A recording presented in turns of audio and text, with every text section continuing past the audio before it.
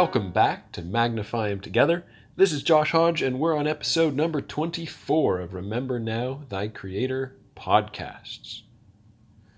We've got something special for you coming up. We've got an interview with a student discussing a very complex and special animal, but before we get there, we want to talk about Psalm 139, verse 14.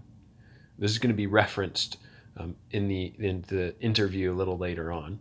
But let's read it. It says, I will praise thee, for I am fearfully and wonderfully made. Marvelous are thy works, and that my soul knoweth right well. That is where we want to get to. My soul knoweth right well. In other words, we don't take for granted that we are fearfully and wonderfully made. I don't think there's anything more often taken for granted than probably just the fact that we exist. Every day we wake up and, well, we get out of bed, we walk around, we exist. We live, we breathe. But God says, I want you to remember me in all things. You are fearfully and wonderfully made. Now, what does that mean? Fearfully. It's not a Hebrew word used all that often. But it's talking about a reverence and respect. In other words, God didn't just throw creation together and see what happens.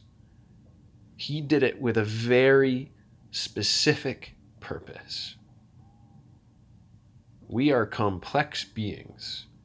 We have moral capabilities. We can think and we can reason.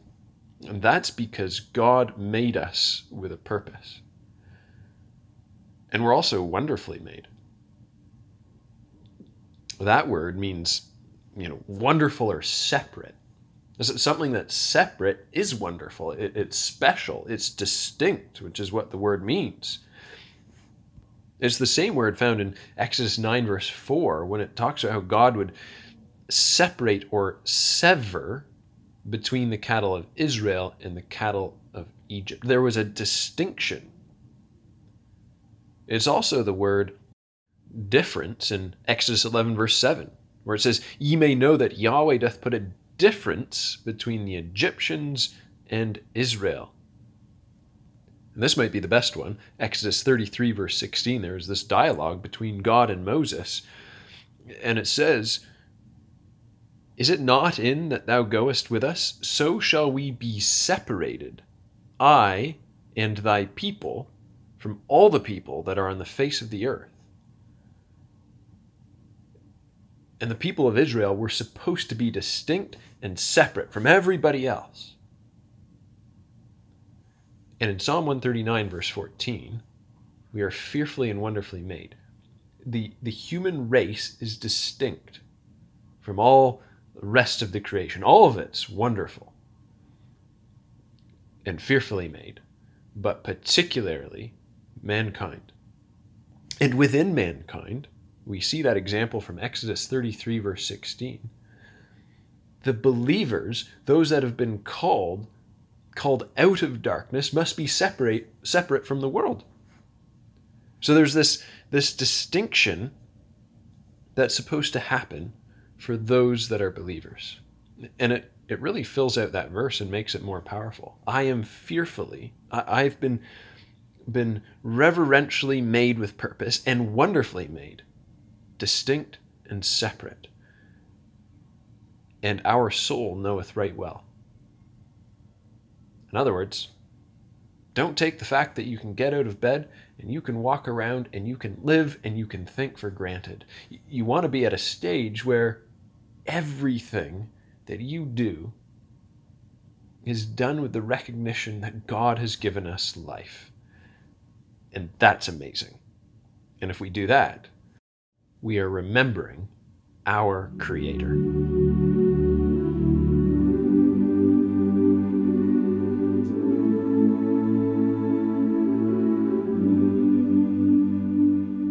Welcome to the portion of the podcast where we have a student from Christadelphian Heritage College join us and share what they know about an animal which points to an intelligent designer. Today, we have Maddie Fish joining us. Maddie, how are you? I'm great. How are you? I'm doing wonderful, thank you. Now, what animal are you going to speak about? The woodpecker. The woodpecker. Okay. I think this has to be one of the most impressive animals, so I'm excited what you have to say about it. Maddie, you've said that this animal is fearfully and wonderfully made. Is that correct? Yes. Yes. 100%. 100%. Very good. Why is that? Can you share with us some of the things that make it amazing and wonderful? Well, its main source of food is the bugs that are found underneath the bark, mainly in dead trees, and that requires them constantly drilling into the bark to get that main source of food.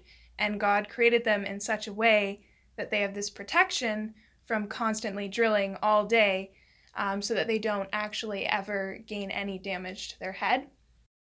Wow, that's impressive. So, Maddie, what is it that protects this bird from doing all of the drilling?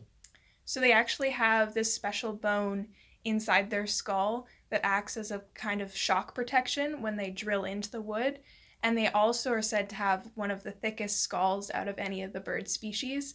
And actually, apparently, brain surgeons will study the woodpecker because of their skull for brain traumas and patients that are going through that to figure out what makes it so special and how it's been made. Very interesting. I had no idea that was the case. So is there anything else that you want to share about the woodpecker? I heard there was something fascinating about their tongue. Yeah, so their tongues are actually really long, longer than any other bird.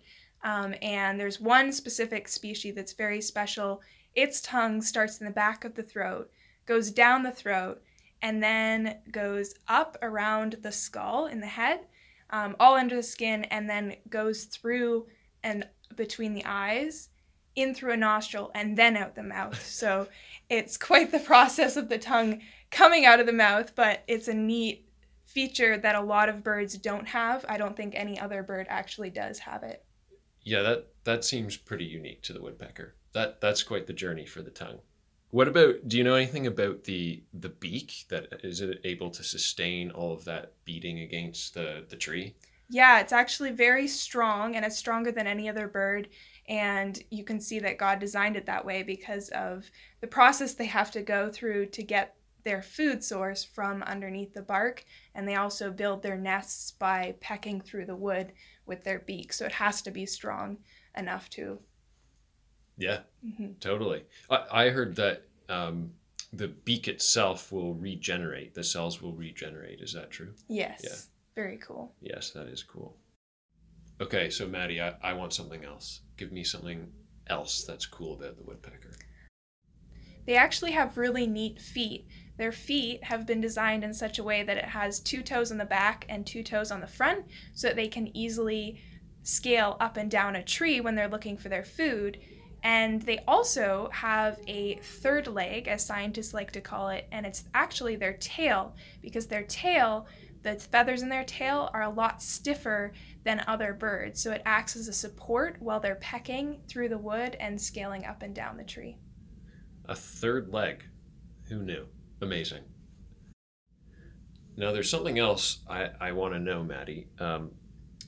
I understand that a woodpecker can peck and get these bugs out of the tree, but how do they know they're there in the first place? So they actually have very keen hearing. So how they figure out if there's bugs inside the tree is they'll go around and tap the trees. If the tree sounds hollow, then they know there's insects inside the tree hollowing it out. Whereas if it sounds solid, they know there's no bugs inside eating out the inside of the tree. Oh, that makes so much sense. Thank you for enlightening me. All right. So we've considered a lot of unique features that surely only the woodpecker has. Can you tell us why this points to an intelligent designer and makes it very hard to believe in something like evolution?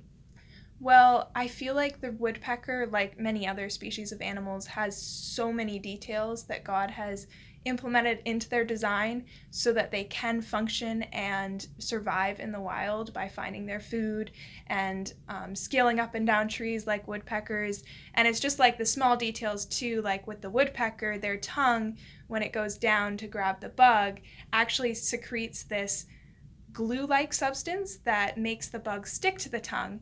And if evolutionists were correct, then when the bug came into the mouth, they would just swallow their tongue because the tongue is attached to the bug.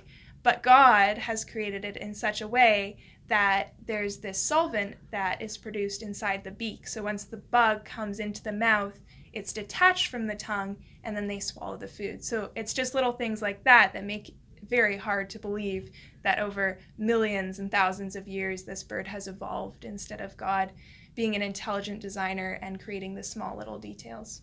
Totally.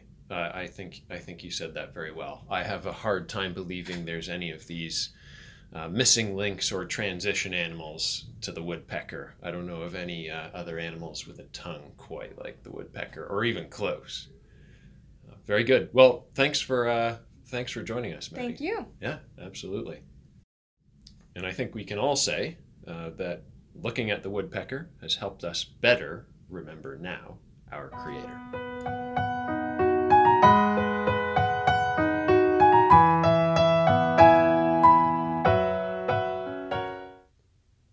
Godly love. Completely different from the definition and understanding of the world. What is godly love? How is it different than what the world may understand with love? What is the source of love? Join me and 9 teenagers from Manitoulin Kids Camp as we discuss these questions and more next time on Remember Now Thy Creator podcasts.